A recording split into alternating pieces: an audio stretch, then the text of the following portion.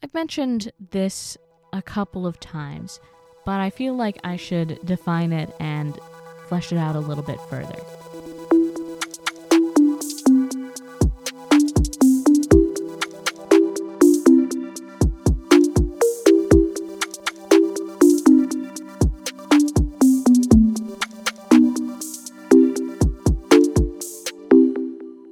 Dear Queer Diary.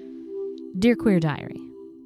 What does it mean when I talk about umbrella terms? You probably understand the idea of what an umbrella term is overall, but just in case you don't, an umbrella term just means something that you use that covers a lot of different other subjects with one overarching theme. So, for example, blue is an umbrella term for baby blue, navy blue, periwinkle, I think. I'm not very good with colors, so I'm not sure why I used that analogy, but essentially, blue is the larger concept, but all of those are different subsections of it. So it acts as an umbrella covering all kinds of blue, even though you can get more specified. With that, one of the biggest umbrella terms in LGBTQIA+ is the bisexual umbrella. I already kind of talked about how bisexual has a lot of different meanings and percentages and ways that you can interpret it. So there are a lot of different categories that fit under that umbrella. Some would argue that it's actually under the pan umbrella, or that those two are one and the same. But either can kind of be fit in there, and people will generally have an idea of what you're talking about unless they're generally uneducated on these terminologies. Another umbrella is non-binary. I may be non-binary, and you may know somebody else who's non-binary, but we probably do not have genders anything alike. We're both under that same term, but where we end up in space are two different things. I have also referenced the aro-ace umbrella a lot. Those are where you get some of these smaller subsets, like things I've already talked about a little bit. Demisexual. You can also be demi-romantic. Demi just meaning that you have to have some sort of other kind of attraction in order for it to take place. The only one I can't really see that...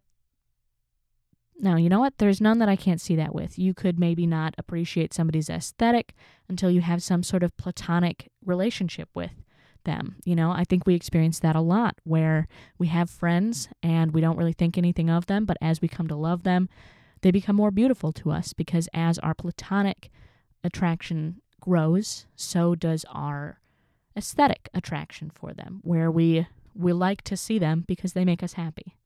Another thing that fits under the umbrella of aro-ace is the prefix gray, gray romantic, gray sexual, etc. Those things mean that it's kind of rare. So I am gray romantic. I almost never experience romantic attraction.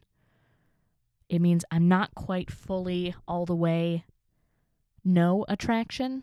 There's a little tiny bit of wiggle room there.